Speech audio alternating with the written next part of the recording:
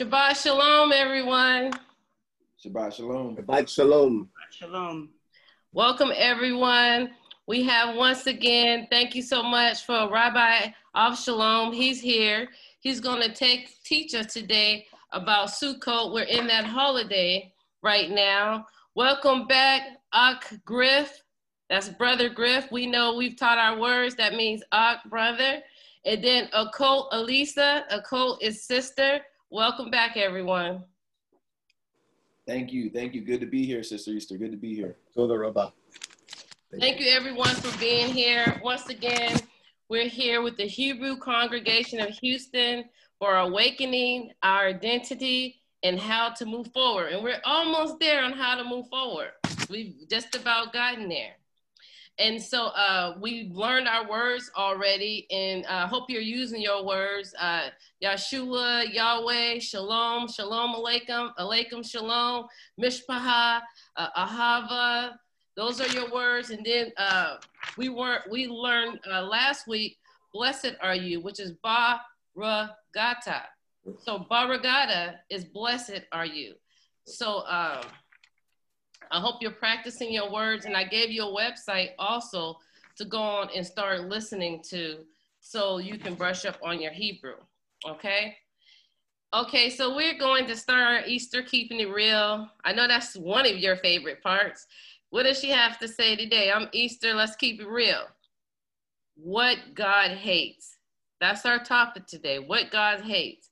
So if you go to Proverbs 6:16 through 19, let's find out the things that God hates. There's 7 things. It says the 6th thing the Lord hates, yes, 7 are an abomination to him. Abomination means disgust and hate. He hates a proud look, a lying tongue. He hates the shed of innocent blood. And that's one of the things I'm going to be talking about today. A heart that devises wicked plans. Feet that are swift to run to evil. Think about that. When it's evil, because, you know, let's keep it real. People like sinning. Sinning is a little fun. God hates that. He hates when your feet are swift to evil. So sometimes the answer has to be no, okay? A false witness who speak lies. It lies on there twice, a lying tongue, and a false witness is somebody raising their hand, like in court, bearing false witness on people. And one who discords among his brethren, stirring up things, standing back, waiting for people to kill each other. We know that's going on right now. Our president is even guilty of that, huh? We heard that this past week, sowing discord. Proverbs, and we're praying for him too and his family. They say you have to pray for everyone. Pray for your enemies, pray for everyone. We're praying for the president and his wife with this coronavirus. Proverbs 8:13. The fear of the Lord is to hate evil. The fear of the Lord, and that's to come into the wisdom of the Lord, is the fear of the Lord is to hate evil. And it says pride and arrogance in the evil way and perverse mouth I hate. Pride. I think with us Hebrew Israelites, that's one of our biggest downfall is pride. And and I'm going to say this. I've been saying I'm part of this Black Lives Matter movement. And then I hear people say, well, what about black on black crimes? And I would actually get angry. I'm like, we're talking about black lives with the police officer killing our black youth and killing our black people. And then I experienced something this week. See, God has a way of chastising us and showing us the big picture. So I said something simple and it could have turned into something big because like my family started coming to my rescue because I stood down. And so then I had to make it right by basically humbling myself. And I said, okay, God, I see what you're showing me right now because that could have turned into something big that was something so minute. So let's talk about this. Okay, Black Lives Matter. I'm gonna tell you what that means. It means a decentralized political and social movement advocating for nonviolence, civil disobedience, and protest against incidents of police brutality and all racial motivated violence against Black people. It also campaigns against systematic racism. So we can agree that's the definition, right, everyone, of Black Lives Matter. Okay, so Black, brown, because you know they're calling us brown now, Hebrew Israelites, whatever you want to title us, but we know we're Hebrew Israelites because that's why we're here. So we have the system against us. You have the job market against us, driving and walking while Black, the police, your identity crisis, your growing up fatherless and motherless, the drug war, poverty, abortion, genocide, sickness, medical malpractice, and discrimination. We can go on and on about what us Hebrew Israelites are against in the United States of America, right? So why is it so hard for our own people to put our pride aside and come together as a nation? Why is it so hard for us to support our own people? Ask yourself that. You know, we are God's chosen people. We are the original Jews. We are his chosen people, and we should know better. And now that you know better, because I didn't know for the longest, I'm learning my identity too, you do better. You have no excuse now. We have got to stop falling for United States of America's trap that they put upon us, which was basically brutality and violence. When we came here, whipping us, we whip our kids. We have to stop that. We have to get to stop this devil's trap. We have got to stop this media exploiting us and lying all the time. Like they said, all the Black people are loitering. No, it was white people loitering. We even saw police officers out there loitering. I've seen the tapes. When are we going to wake up and stop the trick of the enemy? It really hurts my heart that some of us young and older people have to creep around our own people to stop them from hurting us, or for us from hurting them. Because we know with that pride, if we say something and they say something, we say, I better stop now before I'll do something to them. Why? Why? We have to come together as a nation. We have people out there marching with us. We have people up there rising with us. And we can't get along with each other. We can't love one another. We can't look out for our coat, which is sister, when she's getting in and out the car. I was putting some groceries in last night, and a young man came up and asked me to buy a CD. I said, no, I don't want to buy a CD, but you can help me put the groceries in the car, because what I was going to do is give him the money anyway, just for, you know, to help. He told me, what am I going to get out of this, helping you put your groceries in the car? Is that what we have come to? Is that really, that really hurt my heart. I said, young man, I didn't want your CD, but I asked you to help me with the groceries. I would give you the money anyway for the CD. You could have kept the money in your product. Whew. My face should be red right now, because I am crying out for the nation. Okay? So let's humble ourselves. Yahweh, he hates pride. He hates these lies. He hates these things. Let's meditate on that, and let's try to do better, including me. I'm going to a funeral once I leave here today of a young man, a minister who died. He died on the couch by himself, heart attack. There's no more going to the hospital, putting the IV in, calling in the rabbi to pray for you. No, this is, your spirit is going instantly right now. And you're going by yourself, alone, not around your family, around the bed. That's a little fairy tale story. So that's my Easter keeping it real today. And I hope that you, I have tears, but I hope that you hear this plea. I really feel like crying. So today we're going to do our Hebrew congregation of Houston. Thank you so much, Rabbi Avshalom, for your teaching. We've learned a lot. We're going to continue to learn more. We look forward to hearing about Sukkot. We're in our holiday right now, Sukkot. And I know it's with the booths, and he's going to tell you more about it. All right. Shabbat Shalom, everyone. I am, as a host, Sarah, I should call her Morah Sarah, which is, Morah is a female teacher, and Sarah is the mother of, you know, she's a teacher, okay? She's a teacher. And with, you know, of course, you know, Sarah being the wife of Abraham, it's just a blessing to be allowed to come on and to share with the family, okay, the Mishpachah, the family of Israel.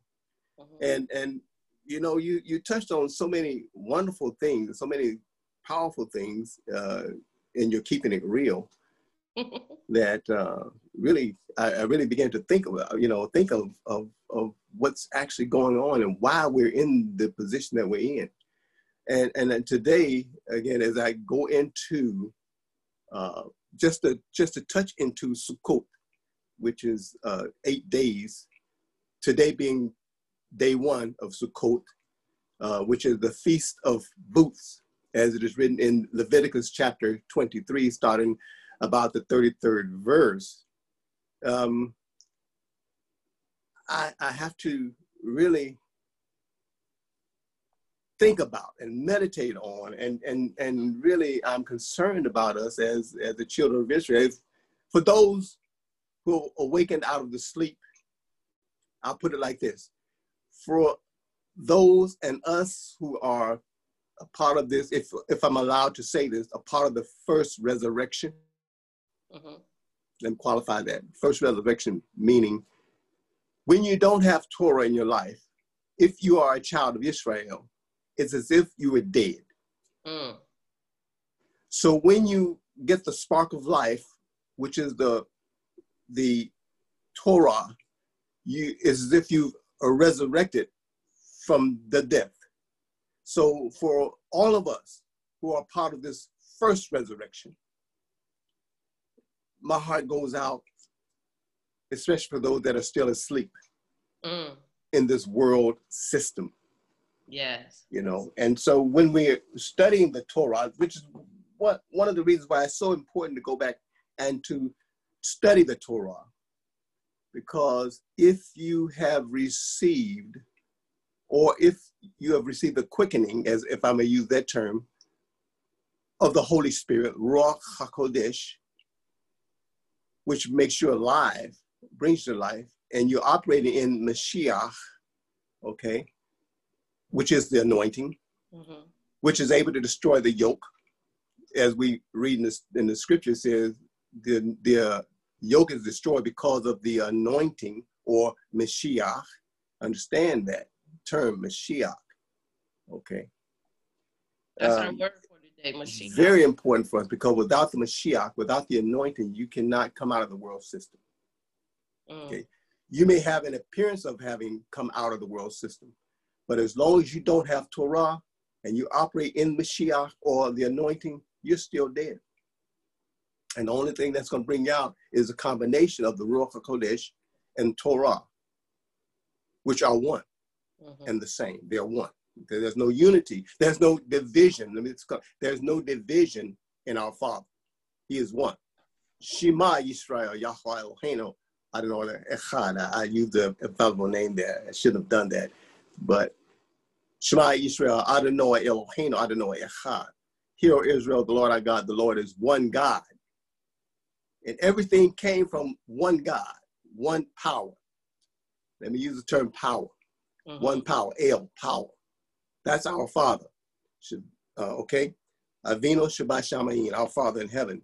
And he gave us certain days, or as we call them, Moedim, appointed times to come together. And this is one of them. This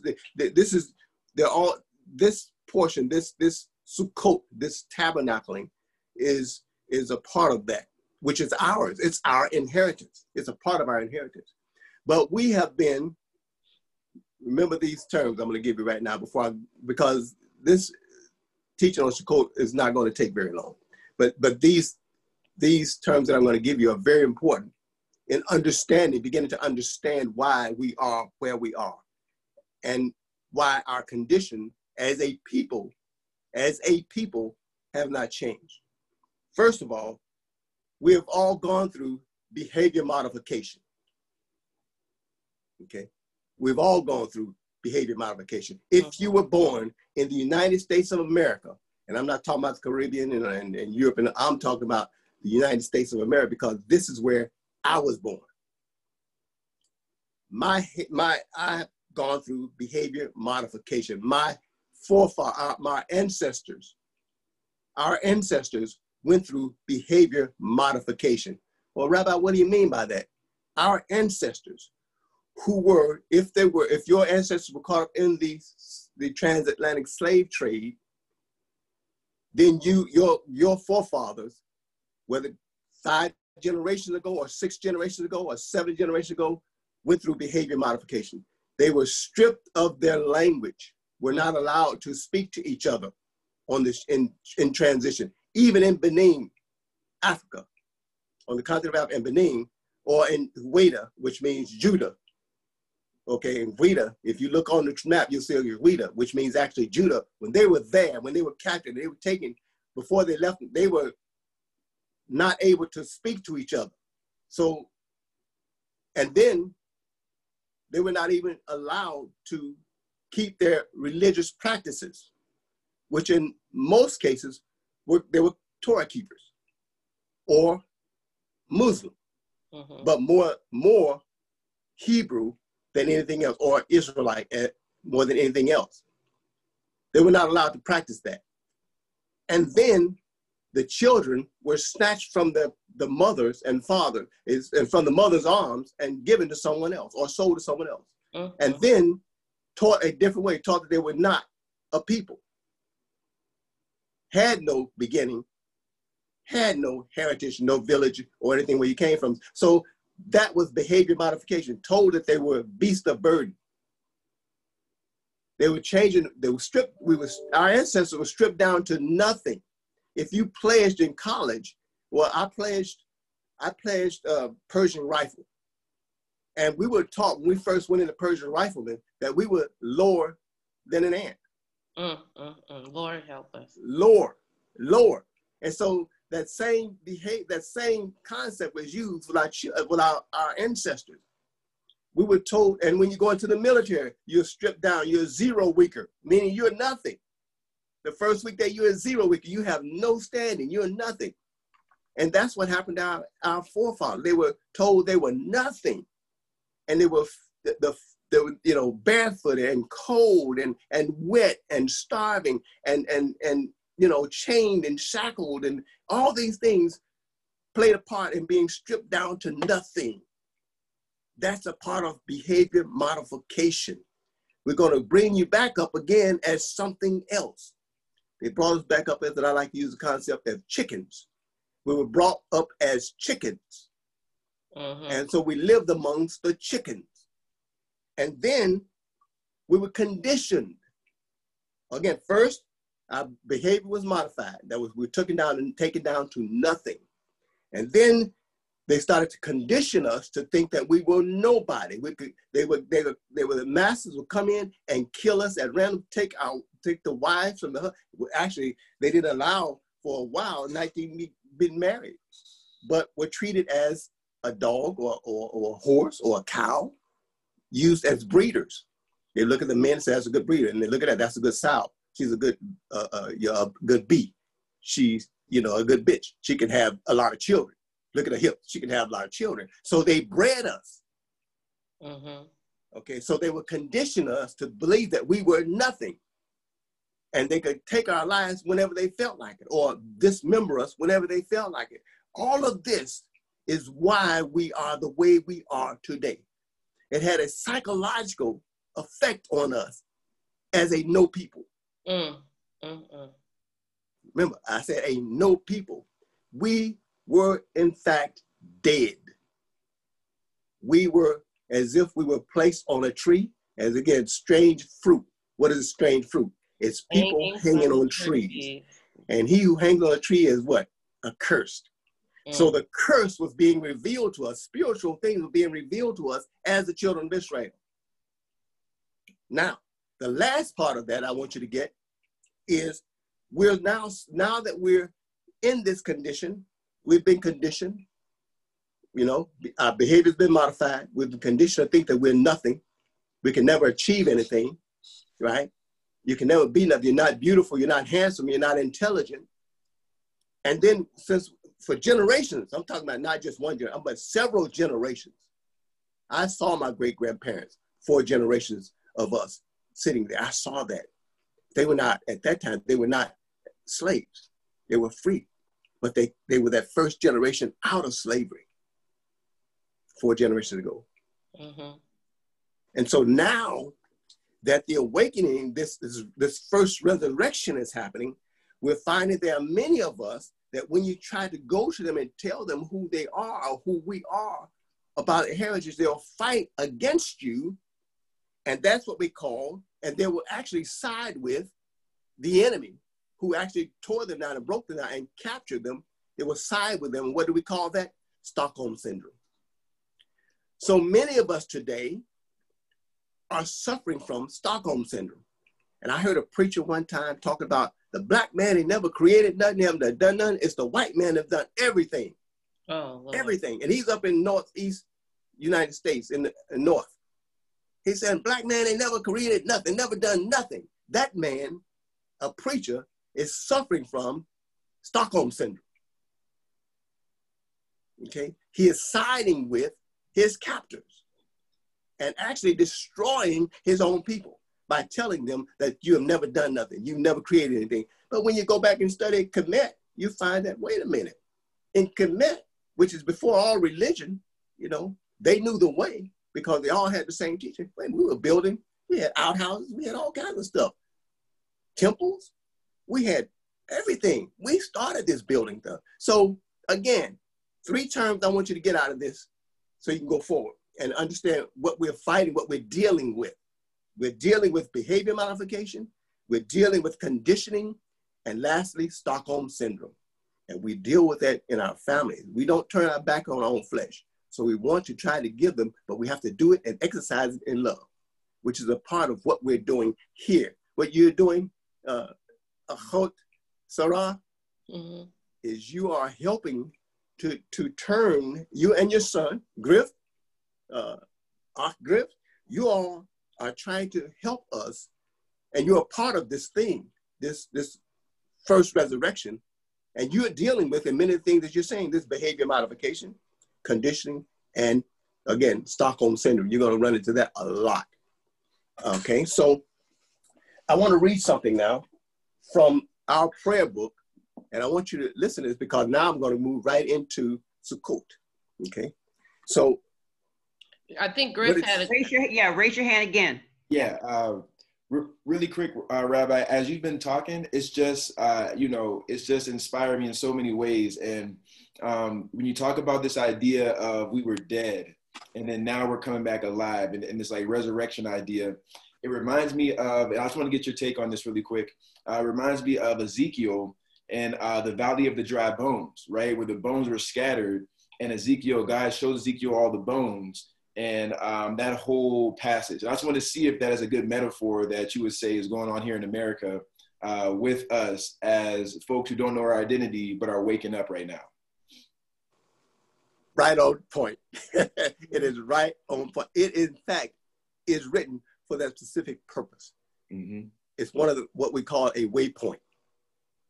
A place where some people are going to catch it in different places. And we all do. We all have our place. We all, you know, here, again, most of us in Christianity did have we did touch on the Old Testament, as we call it, right? So yes, that is one of the waypoints, the dry bones. That is a part of the teachings when we first start coming in. That's what catches a lot of us, is that actually that right there catches a lot of us and makes us realize that, wait a minute, there's something to this. This is a spiritual thing. Yes, it ties the spiritual realm with the natural realm. Mm-hmm. As we would say it in if I may use it in the spiritual and the mystics, we would say Asiha is now touching in Yitzhak, meaning the place where the angels are is coming and visiting us, is touching us, in mankind, in what we call Malkut, or where we touch the Father. You know, so it's a touching of spiritual things and natural things. That's what that's talking about. I don't want to get too deep into that, because that's a part of my Tuesday night class. We get really deep sometimes. We get into the Kabbalah and all this kind of stuff, because it's a concept that a lot of people don't know, that a lot of the concepts that are taught in Christianity are Kabbalistic or receiving. Okay, and then we get into that so you understand what you're actually being taught in Christianity, because again, we all came from somewhere, and most of us, if not Islam or Christianity in this country, you know. So it's very important. Yes, and again, to answer your question, yes. Perfect, okay, perfect.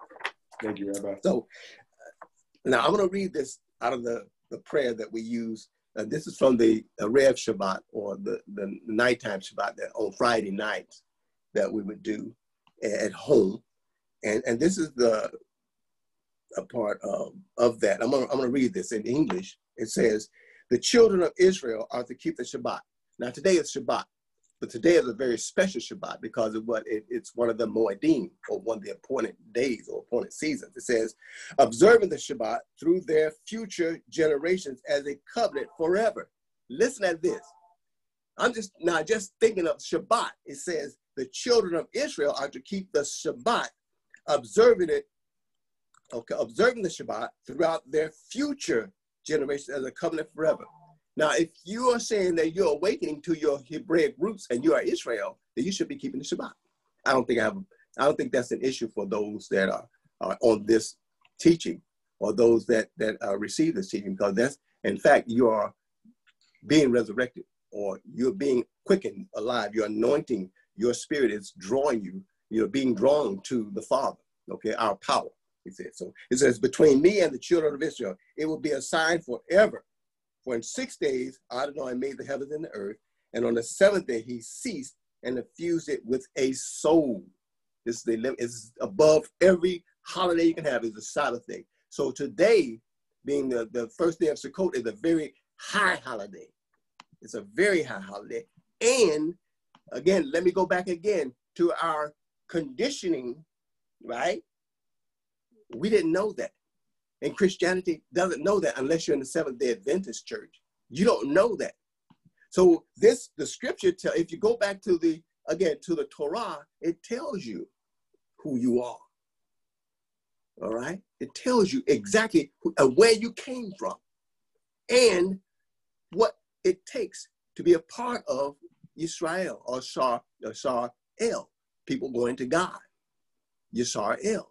It tells you what it takes. And it tells you that this day, this Shabbat, is in fact a part of the contract agreement for the children of Israel. Okay.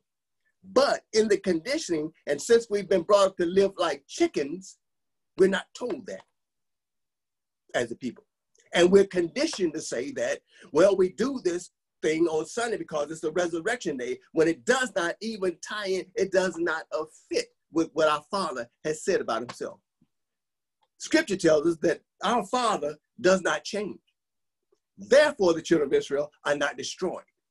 What does that tell you? He did not change his Sabbath day. He does not change. We must change. And so all of us that have been driven away or led away astray by our leaders, okay, need to understand that we need to find the leaders that are teaching us the right way. And then you can check that by what the scripture says.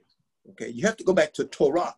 And again, we fight that because of people that are conditioned and suffering from Stockholm Syndrome.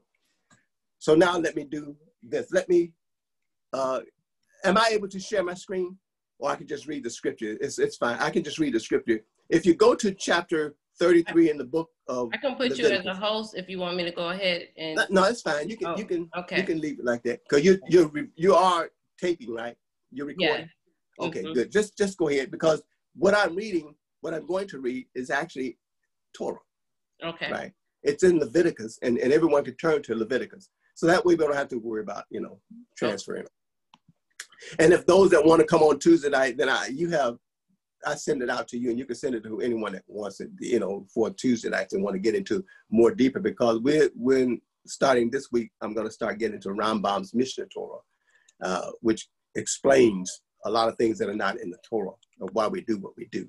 Okay. Also, I'll be teaching about Beta Israel, you know, and the customs that we have as Beta Israel, which is a little bit different, but not much, you know, not very much different. Okay. So, and if anyone has any, want to say anything, again, remember, just raise your hand or whatever. And since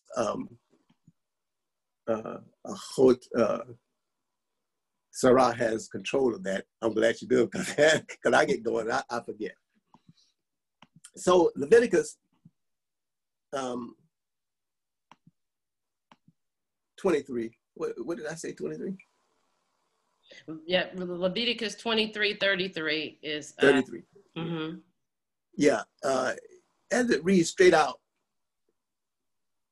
and the El B'nai Yisrael Le'amor Mishah Asher Yom L'Shadish L'Chodesh L'Shvi'i Hazeh Hazah Hushkot So Ad Yomim L'Adonai. It says, so say to the children of Israel, Dever El B'nai Yisrael, say to the children of Israel, B'nai El B'nai Dever El B'nai Yisrael, say to the children of Israel. And again, I say that, and the scriptures say, this is not Rabbi Hayward, this is out of the scripture. It says, on the 15th day of the 7th month, which is Tishri, or right now is September, October. So today, it shall be the Feast of Booths.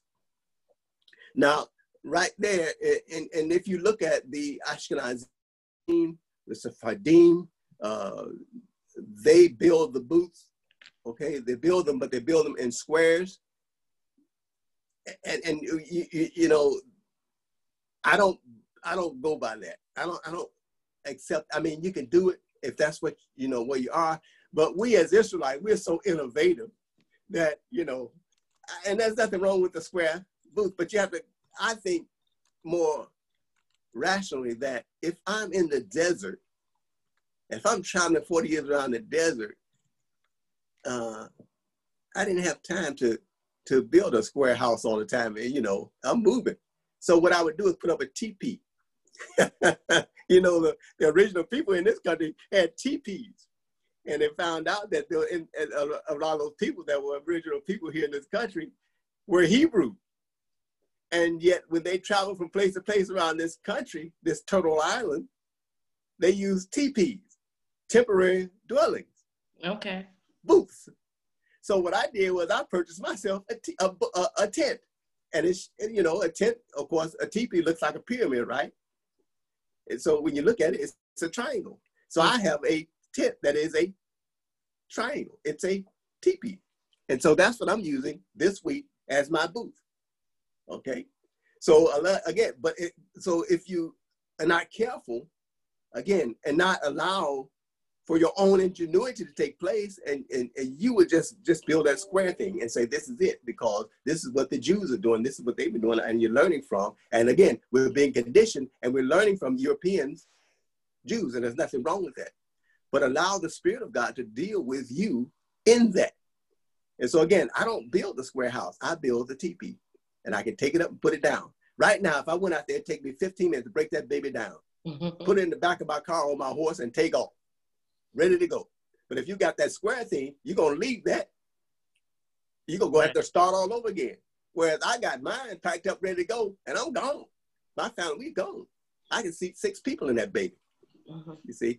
So you see what I'm saying? It's the Feast of Booths.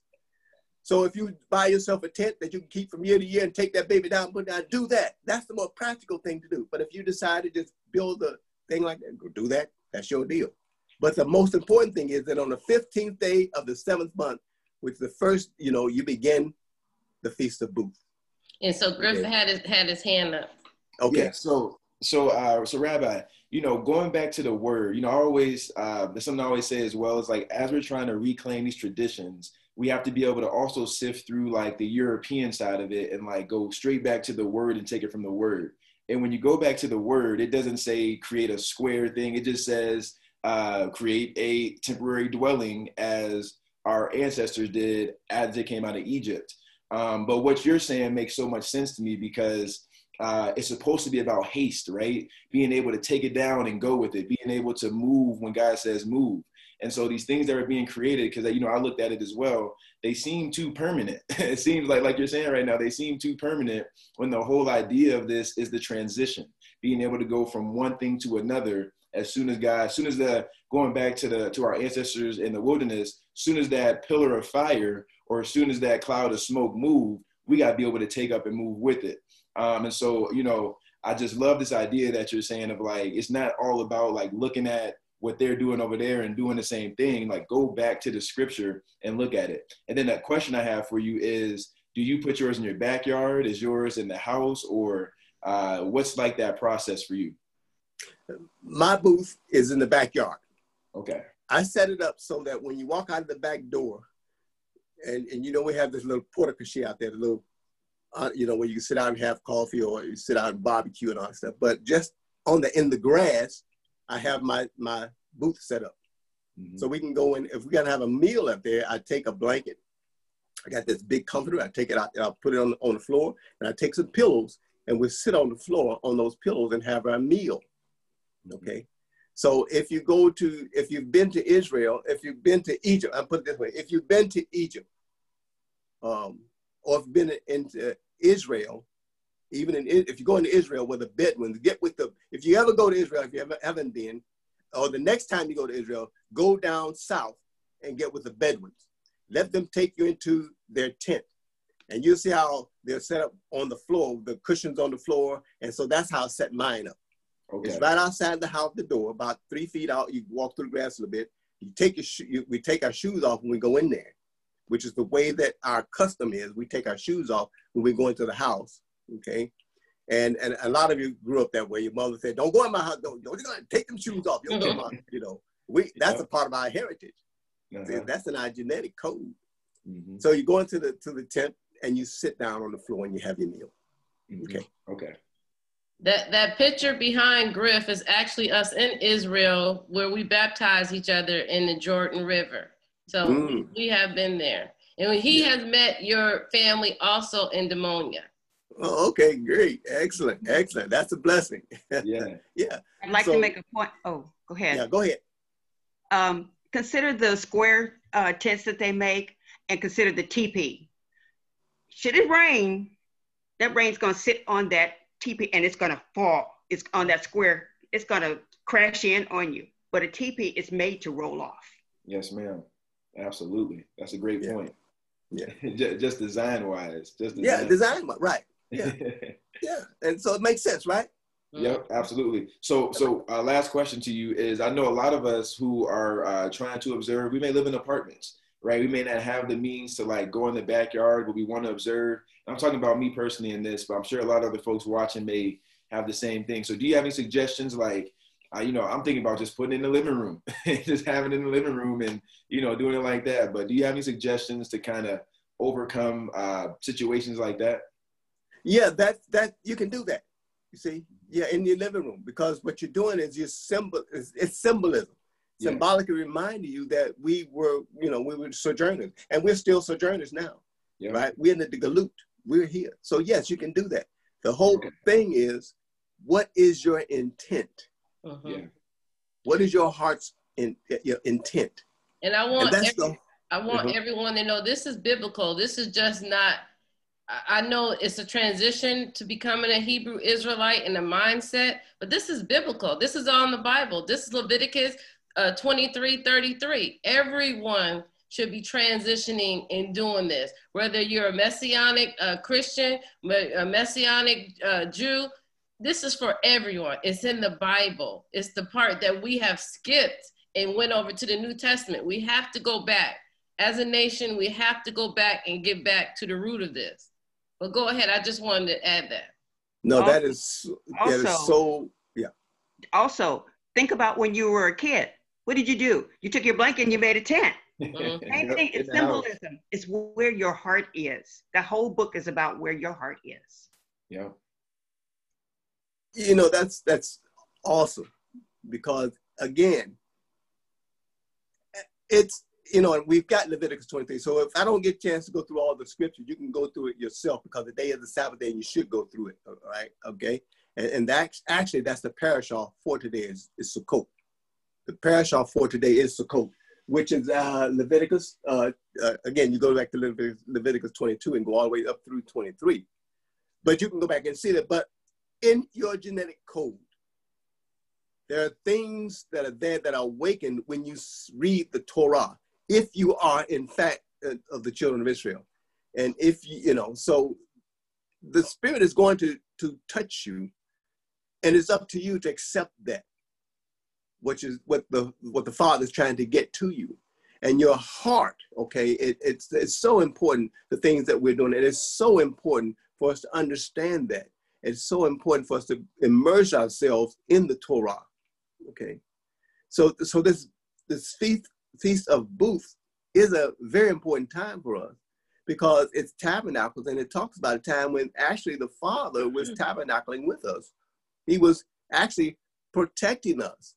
See, with the children of Israel in the desert, it was their cloud cover, which was, in fact, the booth. It was the sukkah. It was protecting. But now we put up the booth to remember that we have a cover. You see, our Father covered us while we were in the wilderness, and there. So we have to return to the Father in this time. It's so important. And this first day, a part of that is a waving of what we call the lulah, the 4 fruits. And I may not get a chance to get into that, with what they realize, what they, you know, symbolize, but this is us.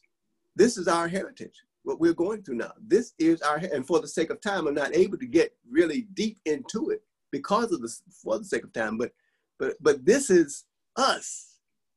This is what the scripture is telling us about us as a people. And I don't care how many programs we come up with in the communities, until we return to our ancestral roots, and it is built into our genetic code. We do so many things that are deep in our genetic code that you can't beat that out. You can't drive that out. You can't breathe that. It's in us. I had a Rottweiler who had never seen a sheep or a goat, but he knew how to herd instinctively. And we as a people, as the children of Israel, we know how to worship the Father instinctively. There are things in us that causes us to cry out. All we need is direction, is proper direction.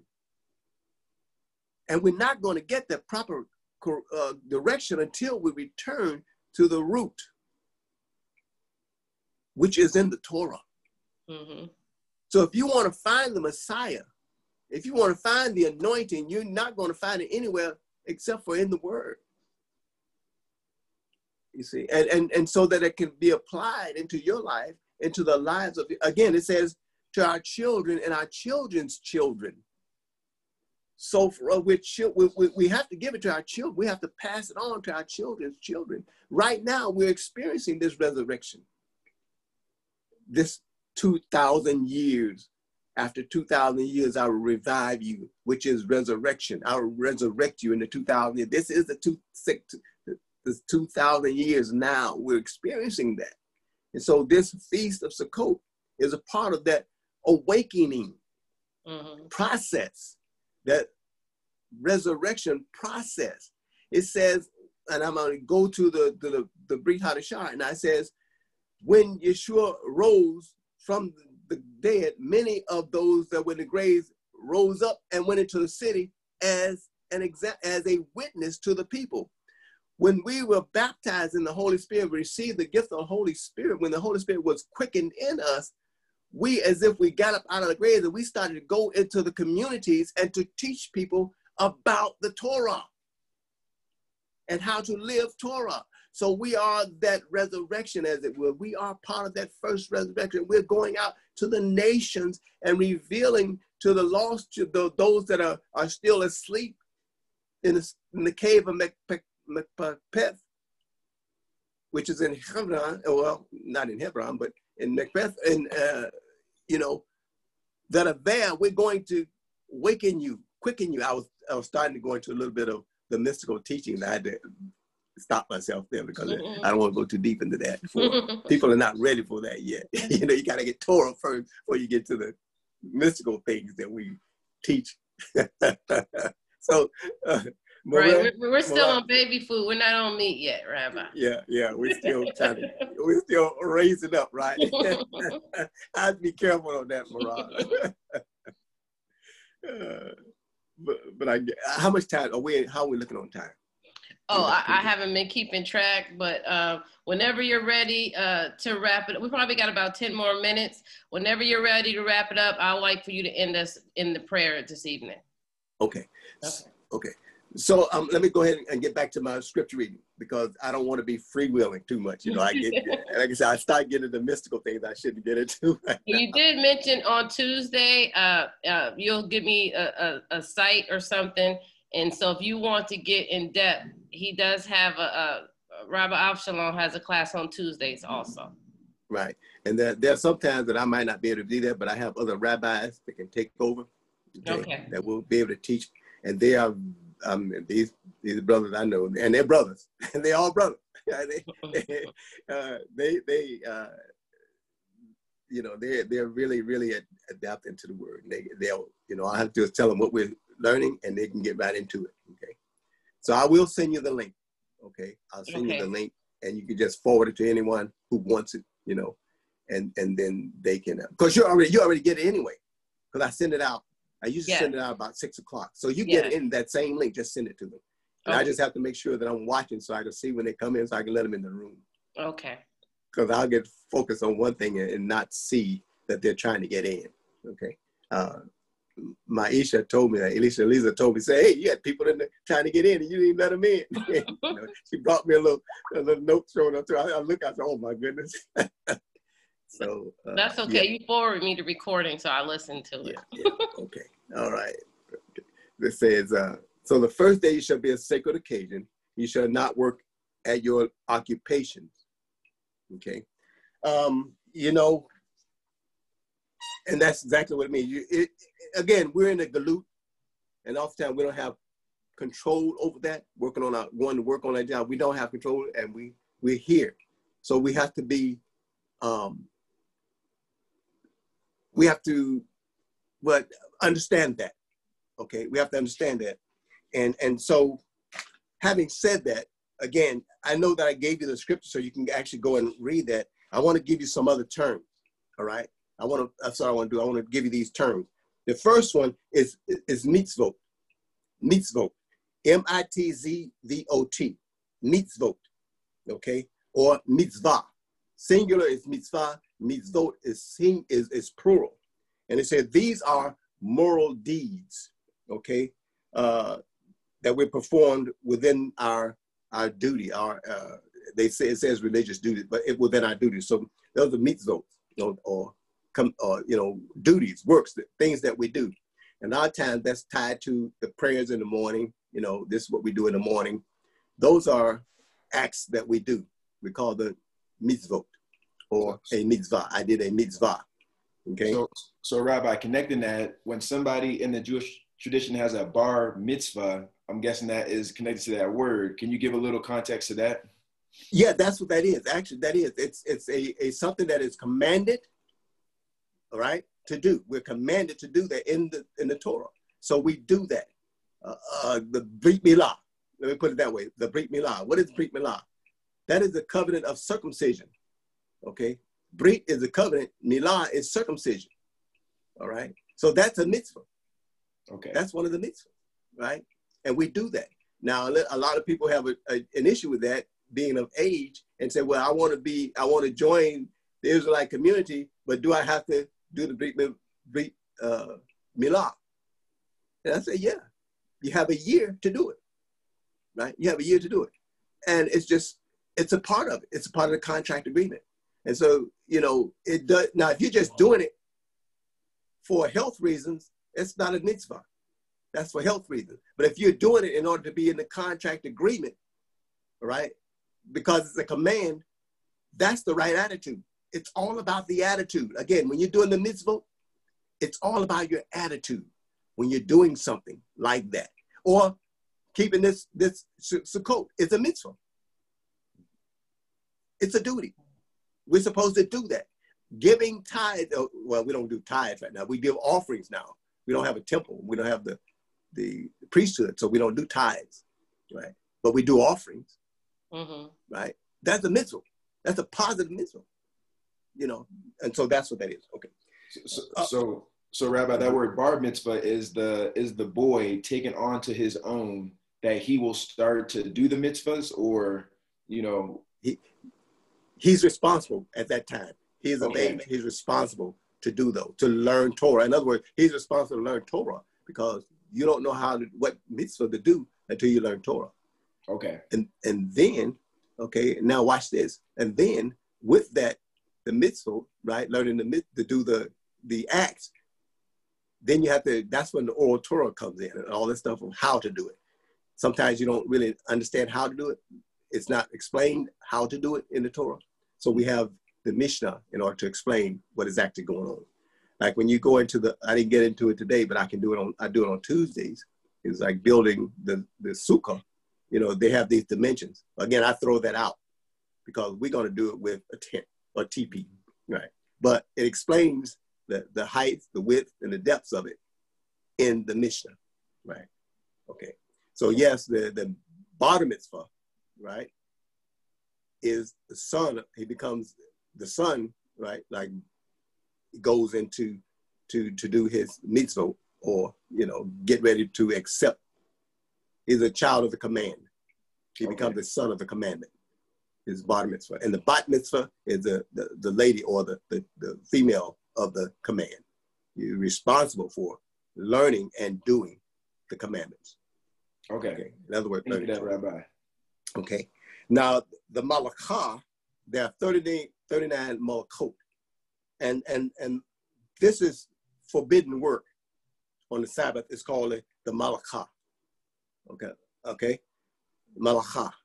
Those are the 39 forbidden duties that are done on Shabbat that should not be done on Shabbat, but they all deal with the Mishkan, the building of the Mishkan, or again, occupation. Okay.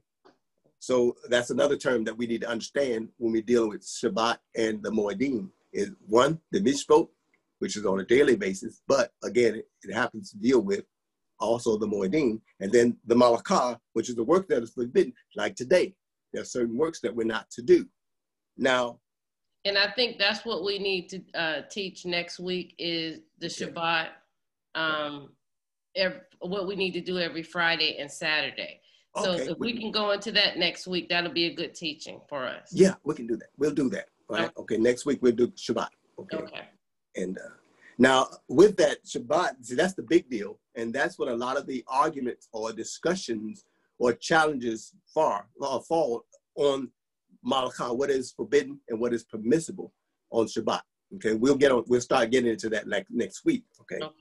And then along with that, there's what we call, the spelling of Malakah is Melachah,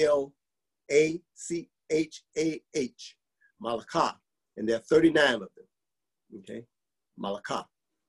And then after that is the Minhag, which is accepted tradition. Minhag is Minhag, and that's Minhag, accepted traditions. Now, each community and each congregation, or I should say each community, is going to have an accepted tradition. For instance, if you go to the Baptist church, there are things that they do when they go in, you know, when they start their liturgy in the morning. If you go into the Church of God in Christ, first thing they do is they'll bow down and they'll say a little prayer, and then they'll get up and they take their seat. That's a tradition. I don't know much about the Baptist tradition, you know, but I do know a little bit more about the Church of God in Christ and the holiness churches where they do that. That's one of the things they do. And so there are different things that are in Jewish society or there are different in the different communities, like Ashkenazim would do something and Sephardim would do things, you know, and I use those two because those are the ones that we run into most of the time, right? We don't get into the others Moroccan, which is Sephardim. They have these things that they do and don't do, things that they do allow and don't allow on Shabbat, okay? And so those, and things how they live their life, like, you know, something like take off your right shoe or put your right shoe on first, then your left shoe, tie the left shoe, and then tie the right shoe. You know, those are minhag. They're like, you know, they don't, you know. I mean, and people live by that. And they, and whether you could tie your shoe on the Shabbat, you know, those are things you have to be aware of. Mm-hmm. And so we'll get into those next week. And then the next one is Humrah, H-U-R-A-H, and that's restriction. That's optional. Humrah just means that it's optional. Okay. So we have a lot. Well, thank you so much for the Shabbat teaching today. And as we heard, next we're going to get into Shabbat, which is every week, so we can start celebrating that. And I discussed that we also are going to start coming up with a prayer at some point that everybody can say at 6 p.m. every day. I think that would be great for us. And so we're going to Houston, Congregation of Houston. We'll be here every Saturday. We pray that you join us next week. And if you can, thank you so much for everyone joining us here today. And Rabbi Avshalom, if you can go ahead and if you have anything else to say, and then lead us in prayer. No, that's all. That's all. Now, but on Fridays, we do have a prayer that we do in the afternoon. Again, it's called the minhag, or the afternoon, or the meal offering at 6 o'clock. And then after sunset, we have another prayer that we do. But on Friday, there is a set prayer that we do. Mm-hmm. And that's according to, again, the minhag, right? That's according to the minhag. It's our set tradition, which is in our liturgy or in our prayer book. Okay, our prayer book is what we go by. Our Siddurim is what we really go by. It teaches us, it helps us to live the life of Torah. Okay. And Father, we just thank you right now for your word. We thank you that you have given us your Torah. We thank you that you've given us and caused us to be the light to the nations through the Torah. We thank you for sending your anointing upon us, which is in accordance to your word. We thank you that you have opened our eyes that we may see, and you've granted us ears to hear and a mouth to proclaim your wonderful works. And we thank you, Father, that you have again filled us with your Holy Spirit. And as we say, Yevarekah Adonai Vishvaneka, Ya'ir Adonai Panalaka Vikuneka, Yisa Adonai Fanalaka, Wesamlaka Shalom, Wesamuets Rachel, where the other can. May the Lord bless and keep you. May the Lord be gracious unto you and smile upon you and cause his face to shine upon you. And may the Lord grant you his peace. And they shall put my name upon the children of Israel, and I will bless them. Shalom, shalom, shalom aleichem. Shalom. All right. I did give you the priestly benediction. All right. Thank you. Shalom. Okay, so I ended the Still recording, Sister Easter.